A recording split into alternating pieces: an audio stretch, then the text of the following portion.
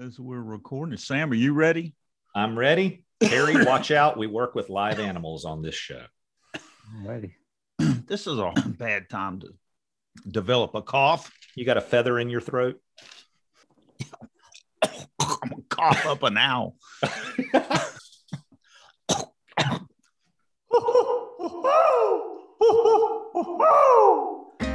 Welcome to the Boiled Owl Coffee Club podcast, the meeting after the meeting, where we talk about our experience living sober. We don't speak for Alcoholics Anonymous. This is only our experience. We have no monopoly on sobriety. If you don't like our approach, that's okay. There's lots of ways to live, and there's lots of ways to live sober. This works for us. I'm Don. Well, howdy, Don. Hey, y'all, I'm Sam. Hey, Sam. I was shaking. I was at the beach last week. So you've been shaking sand out your drawers. I'm shaking the sand out. Well, I went in a curb market on the way down. We stopped in a curb market to get gas, and I looked into the display of the refrigerated section. I was looking for some sparkling water. You found yourself another Fireball, didn't you? I did. I was walking with my wife, and I said, "Did you notice that display of MD 2020?" She said, "No." Of course she didn't. But I did. I was going, it was beautiful. There were 5 different kinds of MD 2020 in little pocket bottles that you fit in your back pocket. Each one of them was 6 deep, each a different jewel tone color of a different flavor of MD 2020. And man, the detail with which you are recalling this is a little unsettling. Yeah. Well, maybe, but so she said, "Well, did you think how horrible that always would make you feel when you drank that?" I was going, "No, actually, no, that wasn't what I thought. I thought I've never tasted those flavors. They only had grape flavor back when I was drinking up and sober, 26 years. And I thought of friends of mine that I got drunk with and really incredible drunks that I had. And then I finally thought, I got to get away from here. I mean, what am I doing?" And so I left, and she said, "Yeah, you need to get to a meeting tonight." There you were. Instantly the movie title "Romancing the Stone" popped into my head. There's some snarky thing because you were romancing the stoner, romancing the drunk. We need something there. It's definitely romance. It's incredible because she reacted normally like, "God, that stuff. Did you think about how sick that makes you?" And I mean, it's the worst hangover. I managed to avoid Mad Dog. I totally managed to avoid Mad Dog and Richard's Wild Irish Rose when I was drinking. I mean, it'll blow the top of your head off, which is what I thought of. But also, you're sick for 24 hours. And I mean, like, so sick that you got to get drunk to get over it. Yeah. Now, that I did anyway. I mean, I just did it with vodka, but okay. Cheap vodka. So, I don't know. I guess I'm an alcoholic. There's one word to remove from that. I'm Don, and I'm an alcoholic. There you go. Yes, absolutely. I mean, we identify ourselves, but I'll support your statement very strongly. Well, it's surprising, after no matter how long you're sober, this stuff can leap on you. It surprised me. Well, I mean, it is one of those things of I'm still powerless over the thought of a drink popping into my head. The cool thing is I have access to power in the next thought. Yeah. Yes. What am I going to do now? Right. That works really well. And I went to a meeting that night and I shared it, and immediately you talked with your wife about it. I mean, you talked with someone who wasn't going to be like, "Well, yeah, you should get some of that and try it." Yeah. And it was immediately clear that my thinking is abnormal because she had a normal reaction to it. Yeah. Well, we have a guest. We do have a guest. Hi, who are you? I'm Perry, and I'm an alcoholic. I'm glad you know that. That's an important thing to know if you're going to be a successfully recovered alcoholic. It helps to know that you are one. Oh, yeah. Welcome. When did you get sober, Perry? August 25th of 2017. The 24th was my last drink, but I count the 25th because that was my first sober day. That's the way I do it. Me too. Yeah, I count it the day that I first went to a meeting. Did you ever drink MD 2020? I did when I was in high school. I was a cheap drunk in high school. What are you? What are you calling me? You were a cheap drunk in your later life. Absolutely. You always revert back to your beginnings. Yeah. Well, see, here's the thing. I considered myself a high bottom drunk because I didn't lose anything when I came to AA. I hadn't lost my family. I hadn't lost my driver's license or had any consequences of any kind. I had a spiritual collapse, an emotional collapse, and I surrendered. But the truth of the matter is the last week that I got drunk, I drank a bottle of Orange Driver, which is like MD 2020. Because I always had it, and I'd take, I'd have half a bottle. So I was a cheap drunk from the beginning to the bitter end. And I gotta jump in here real quick too. Wasn't it about a year ago? I'm not gonna review the episodes or anything, but I think it was about a year ago you were talking about Orange Driver, having them down at the beach and seen it in the cabinet or on display. Yeah, it was a Curb Market, and they had something called Flashpoint. That was that cinnamon. Okay. Cinnamon. And then it was talked a new about one. Some Orange Driver, and because this is that time of year where you might get squirrely, right? Well, yeah, I've got an anniversary coming up. So. Yeah, you're about to become an even older timer. Yeah. Well, Perry, what happened to you at the very end of your drinking? The last day that you drank, you said was the 24th. Yes. So what happened inside of you that made you decide I'm going to quit and go to AA? I don't know. I just had enough. And like you were saying earlier, my experience was that I didn't lose everything. I didn't lose a wife, didn't lose a home. I didn't lose a job. Of course, I worked for my dad. So, it's kind of hard to fire his son, but it was more or less of I was spiritually bankrupt. I was a shell of a person, and I accomplished some good things in life, and all of it just seemed, worthless anymore. The things that I'd done and the things that I'd felt, proud about, and my family was proud of me about, and, just all of that stuff had just been washed away by my drinking.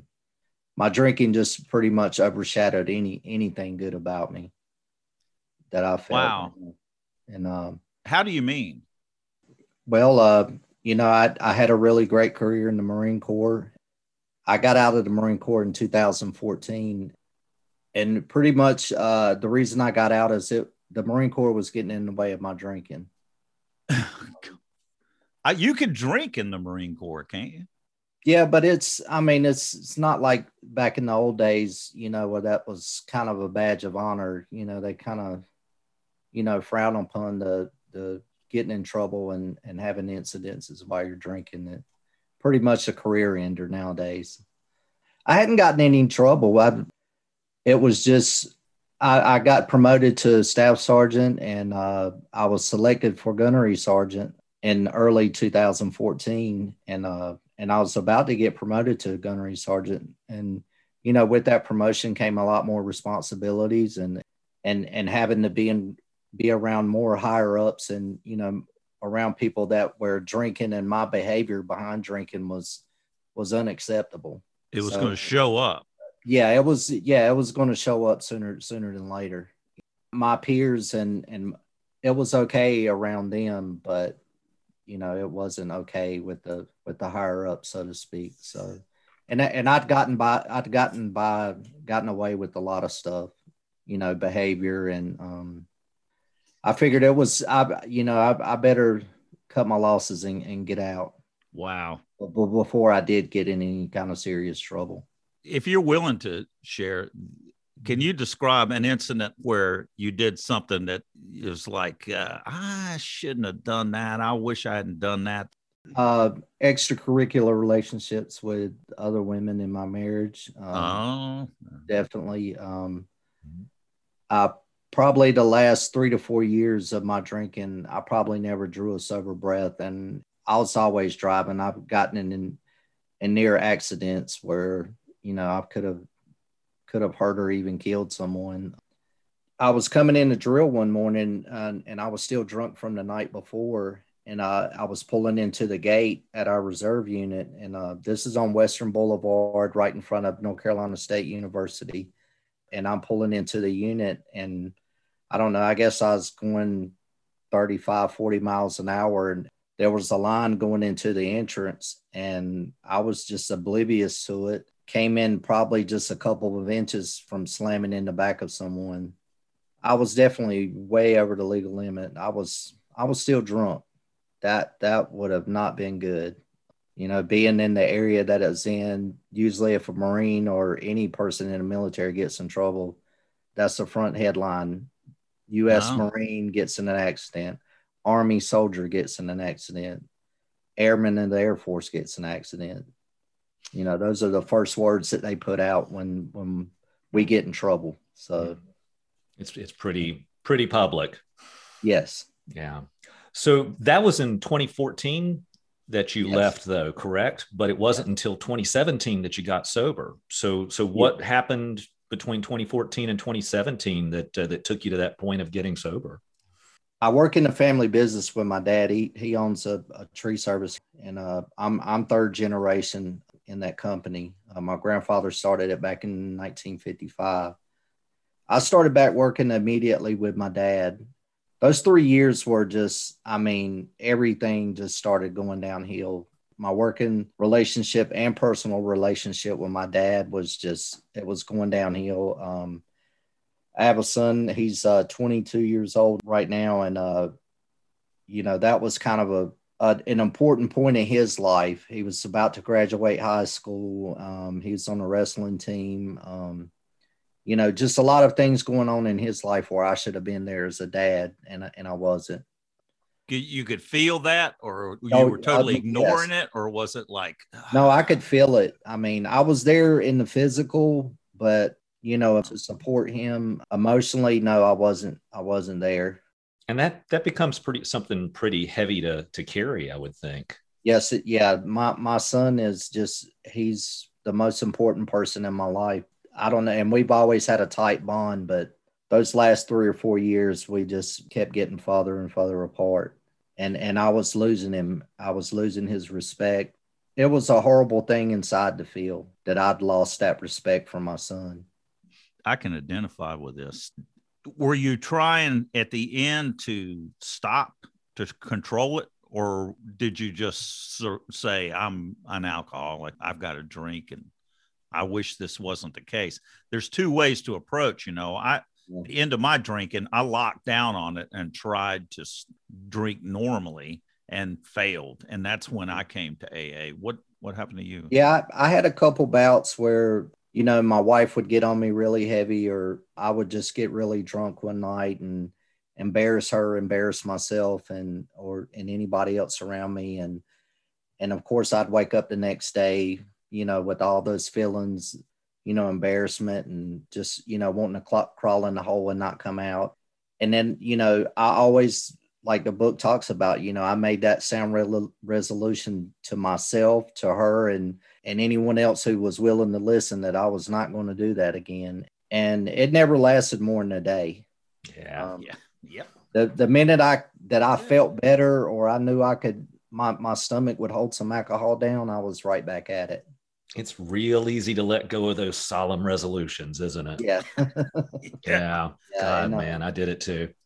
And the last few months, it was pretty much every morning I woke up, I would say, this is the day. I'm not going to do this again today. My job is only 5-10 minutes down the road from where I go to work. I wouldn't even make it to our shop before I would reach in my back seat and grab a 24-ounce can and popped the top on it and down 2 before I even got to work. Make a resolution. You're not going to drink, but be sure you've got some in the back seat. Yeah. Just in case.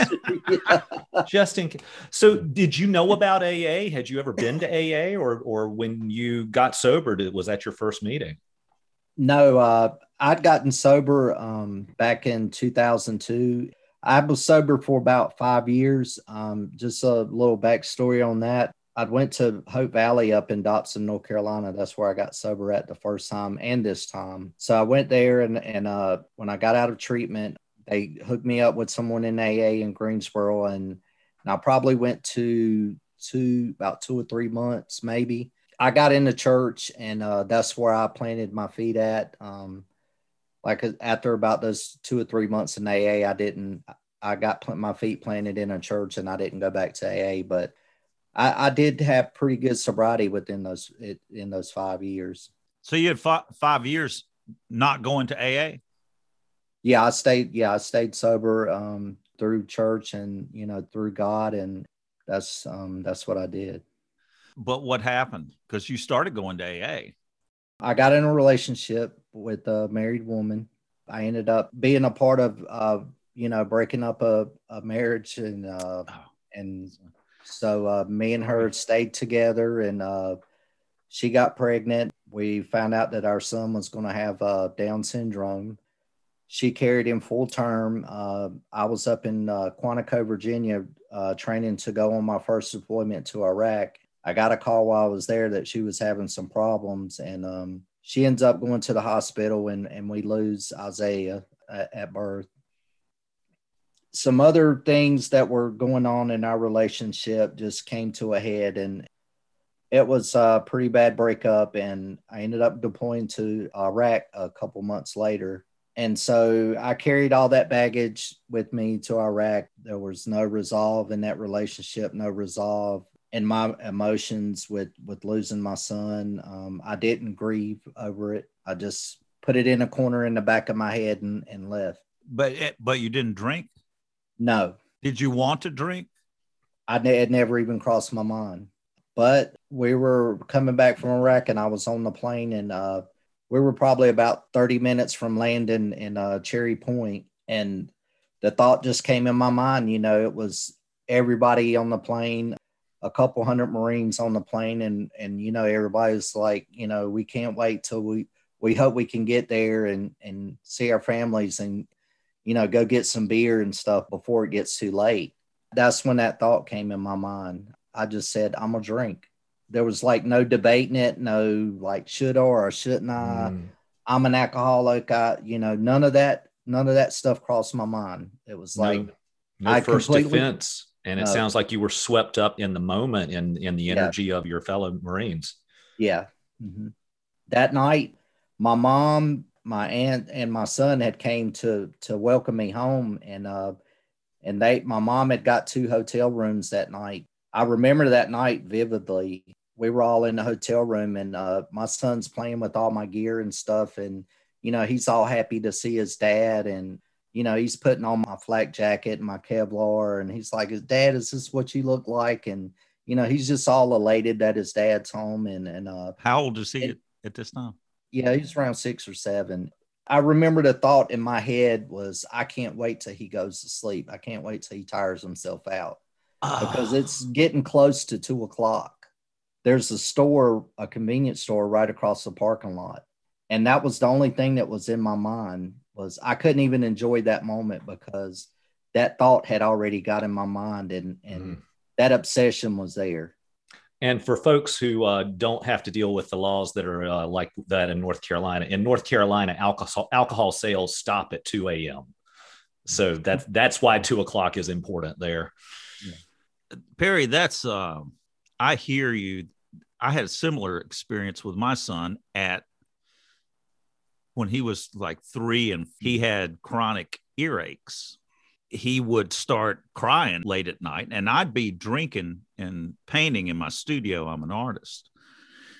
And I'd hear him start crying, and I'd go, oh no, I cannot believe he's doing this to me, because this means I'm going to have to drive to the 24-hour drugstore and get him pain medicine, and I'm drunk, and I'm going to get a DUI if I still go drinking. And then I would have revulsion at myself for not caring about him. That my first response was, oh no, I can't believe he's doing this to me. Oh, it's a horrible feeling because of drinking. Holding that inside, that's the part of the stuff that I'm ashamed of myself. And it's all related to alcohol. It's totally that place where alcohol really does become our top priority, even if we don't want it to be. Yeah. Yes. More than love for our children.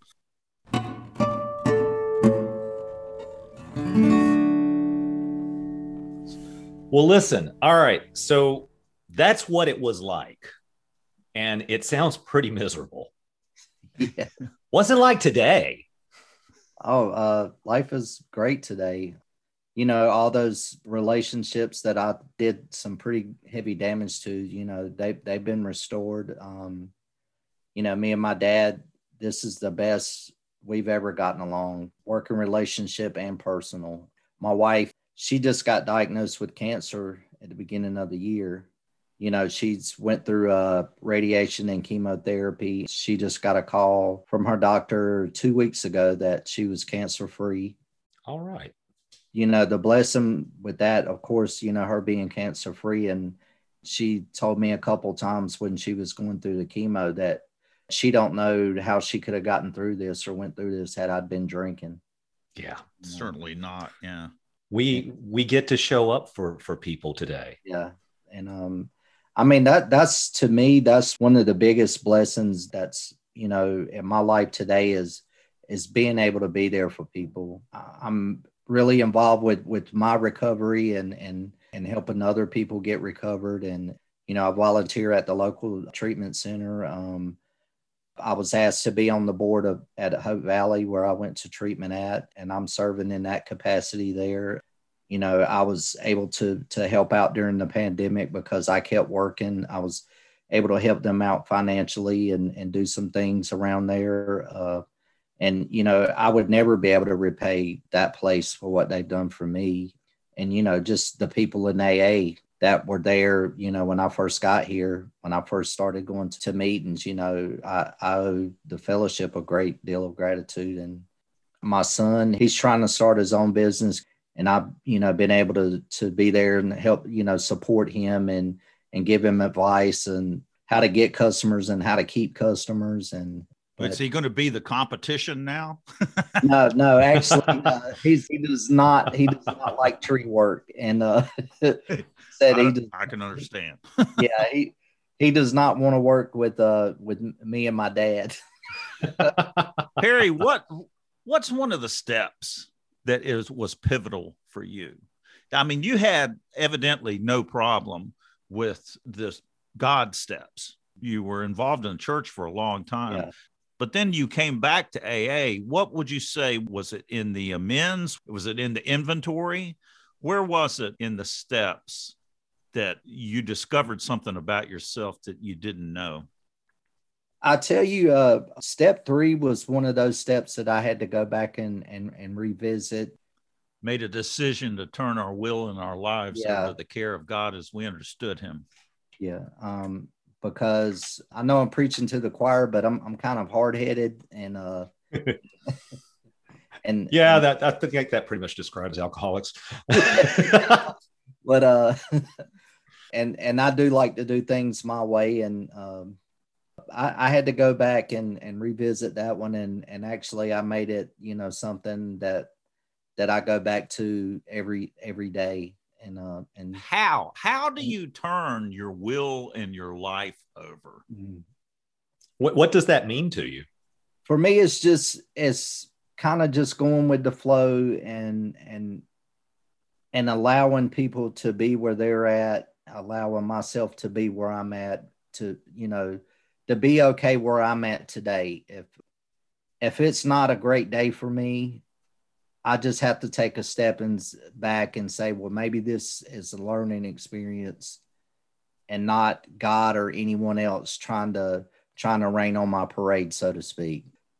If the day's not going well, I just, just take a step back and say, well, maybe God is throwing something out there that I need to learn from. Maybe this is the way it's supposed to be. Quit fighting. Yeah. Another step that I love working and love understanding is step 10. Continue to take personal inventory, and when we were wrong, promptly admitted it. Again, I'm, a garden variety drunk, and I don't like admitting my wrongs to anyone. Sometimes to even myself. I even try to play God in my own head and justify things, and I catch myself doing that a lot. And me and my sponsor, we just finished up Drop the Rock and went through step 6 and 7, and I learned a lot about actually step 10 in that book as well. It's got some good stuff in there about step 10 too, and the ripple effect. That book is, we've just started on that one, but yeah, step 10 is a great step for me as well. That daily growth and recognizing those things and pointing them out and putting those fires out immediately. It's surprisingly freeing, isn't it? It just kind of like takes a weight off my shoulders whenever, instead of trying to cover up or just ignore this thing that I did or didn't do or whatever, owning it and trying to make things right as soon as I'm aware of it. Instead of waiting for it to go away. That's what I did. Or running a few thousand miles away from it. There you go. I'm a poster boy for no matter where you go, there you are. That's right. I was first introduced to that statement by Buckaroo Banzai. Well, also it's where it works both ways. Wherever you are, there you go. Yeah. That was a very old timer thing to say there, Don. There you go. And of course, step 12, I mean, being of service to others and continuing to grow and actually, seeing the program working for you is just amazing. And seeing it working in other people's lives is equally, if not more, amazing too. Yeah, that really lights me up. Yeah, that is a fantastic observation, because I mean, it's so true. I think it says that to see the lights come on in their eyes or something like that. It is so true. It is amazing to see someone else get this. Yeah. And to get to play a part in helping them get there. What a treat. What a gift we get to have in doing that. And it sounds so, my God, if I were a brand new to AA and I heard somebody saying that, I'm like, my God, what platitudes. This guy's just, but it's so true. It's true. Perry, you were talking about, I think, Hope Valley and all you wanted to repay to these people that had helped you out. I remember working with my sponsor, and I was like going, this guy's meeting with me all the time. We're going through making a fourth and fifth step, going through my character defects. And it's like going to a therapist, and it's not costing me $75 an hour. He's doing it for free. And I was like going, what can I do for you? Because I mean, I can't believe you're spending all this time with me. And he was going, don't do anything for me. You're going to help somebody else sometime. And that's the way you'll pay me back. And that's what the 12th step is that you're talking about.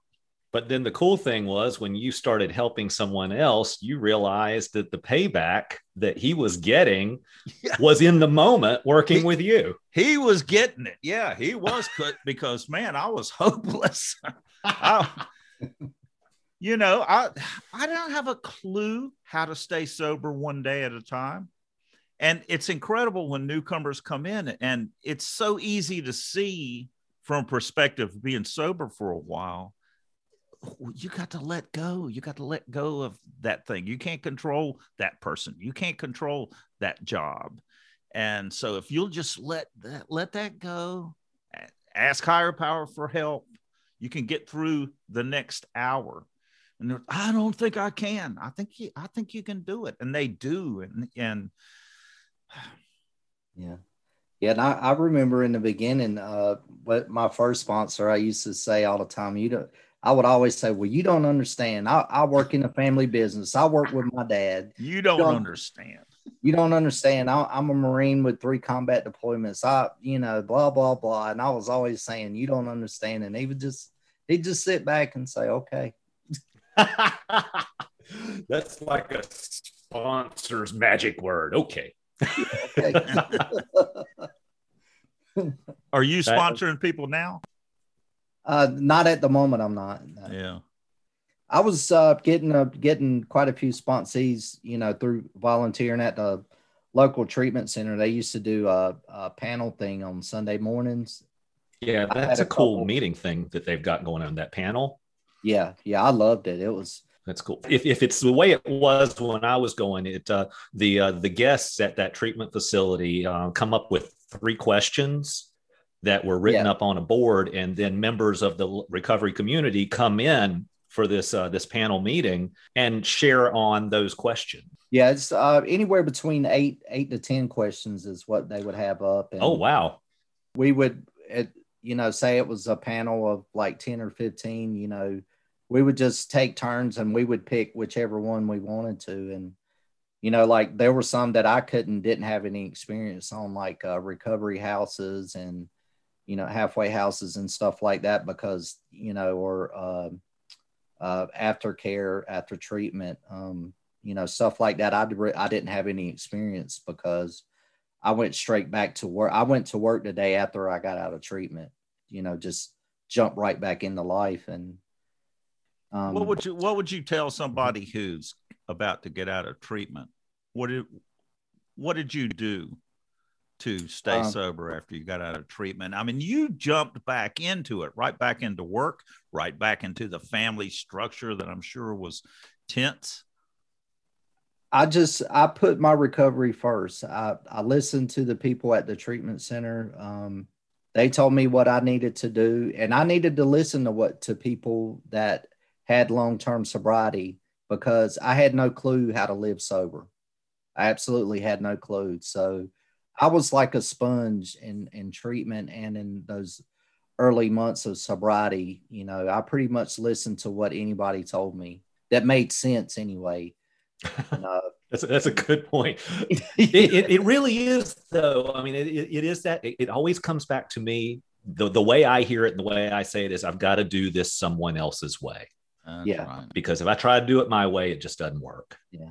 And I did the 90 and 90 and 90 meetings in 90 days. Yeah, and I got a sponsor as soon as I could, and I didn't meddle around with getting a sponsor. I knew I needed to get right into the steps, and we jumped right in the steps, and we worked the steps, like as the book prescribes. When we got through steps 3, we rigorously jumped into a course of action, and I did steps 4 and 5, and we kept on moving.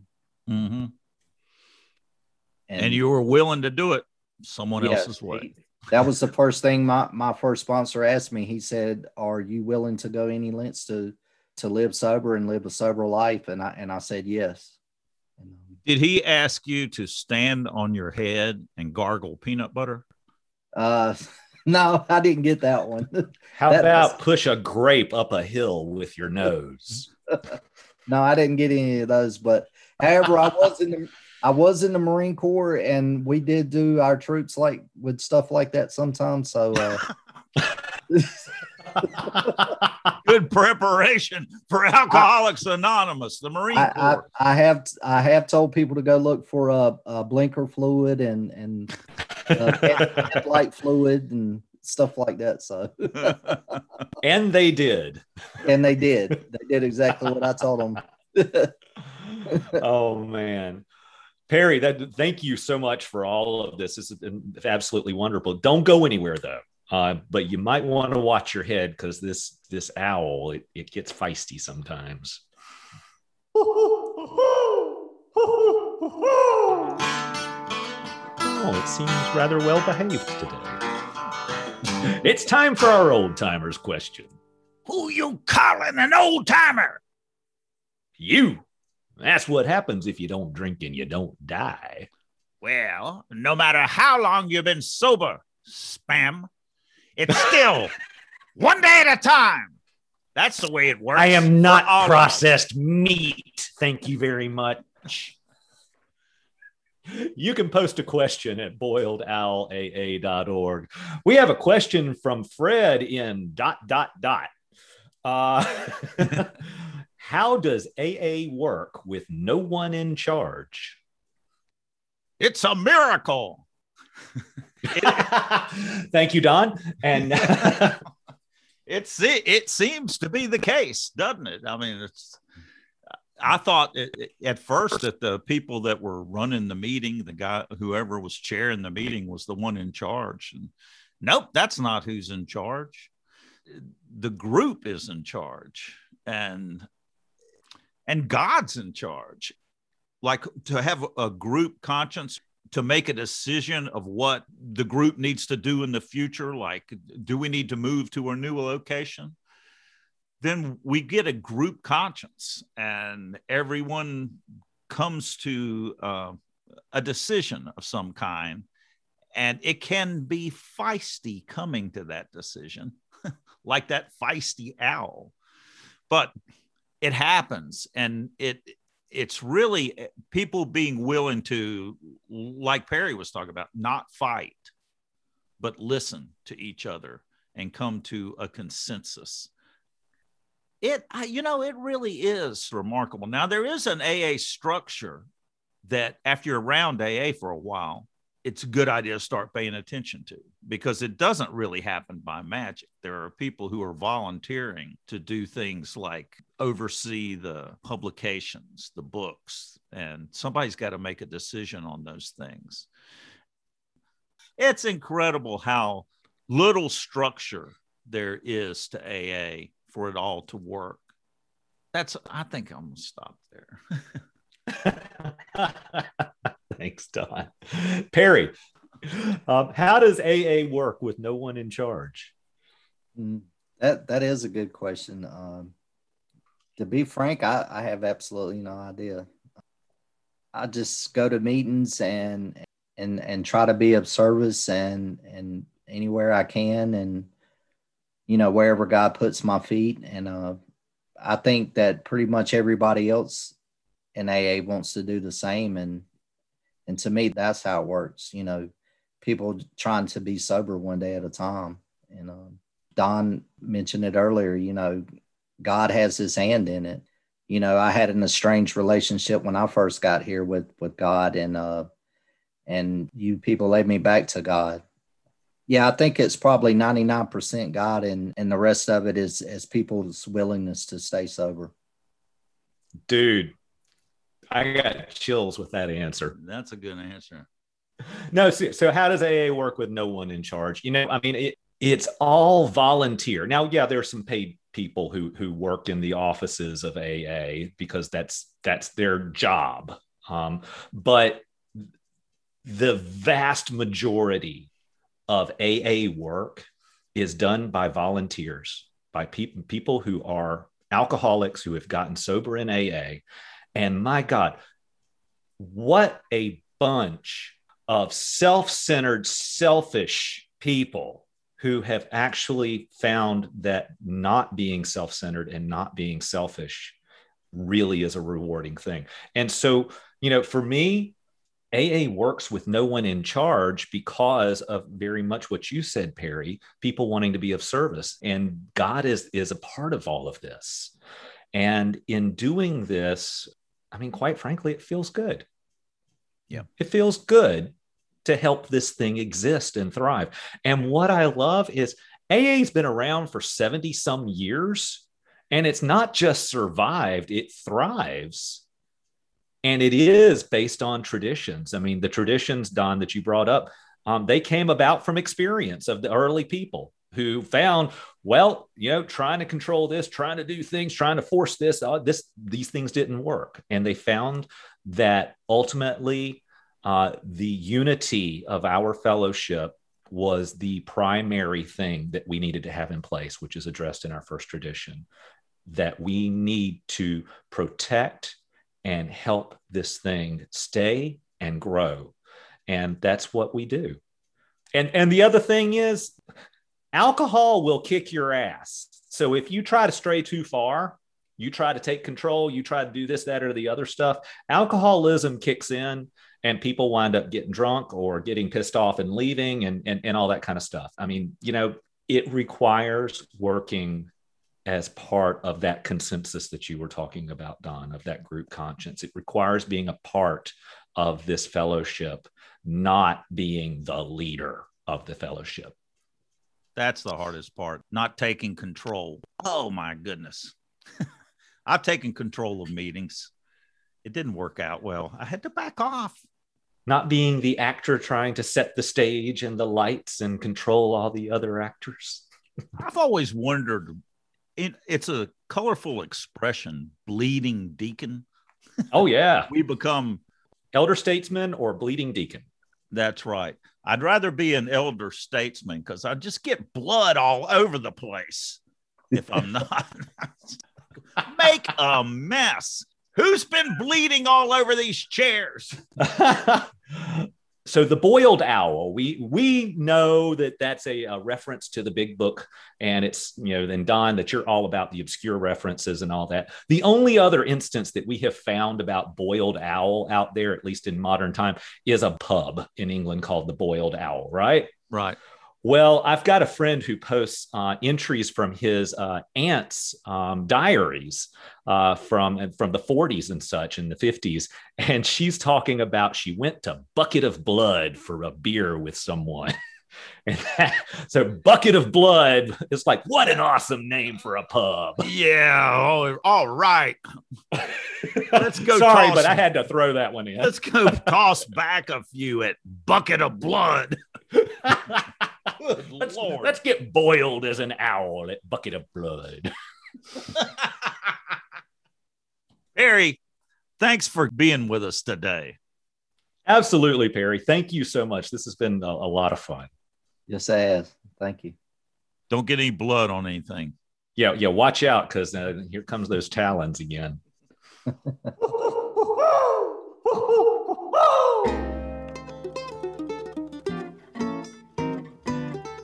Thanks for joining us.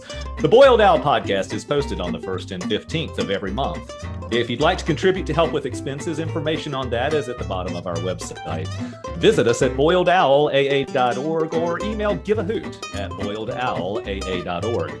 If you want to know more about AA, Google Alcoholics Anonymous in your city or visit aa.org.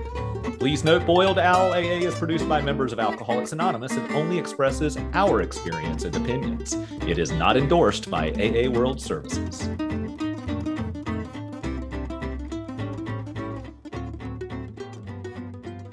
Away from employer names as well. Aside from that, anything goes. You can cuss like a sailor if you cuss like a sailor. Wait a minute, Perry, weren't you a sailor? Yes, I was. Okay. All right. You know how to cuss like a sailor. And a Marine. Okay. Doubly blessed. You've heard you need to go to 90 meetings in 90 days. Who has the time?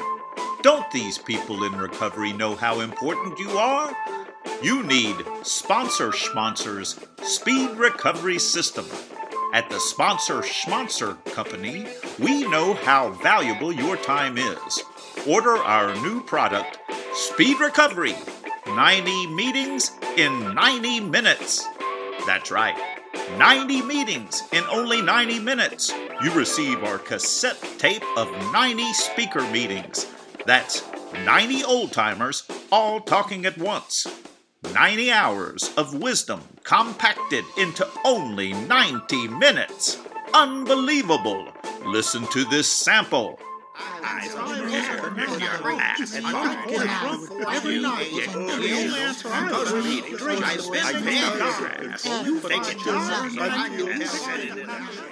Incredible! The recovery just pours into your brain. 90 topics on every subject, all at the same time. Don't have 90 minutes? Just increase the playback speed to increase the recovery. Don't miss the miracle just because of your busy schedule. Order Sponsor Schmonsers Speed Recovery System today. 90 meetings in 90 minutes. Only $90. Sponsor Schmonser and all its products are not approved by Alcoholics Anonymous, and since they are not real, they probably will not work.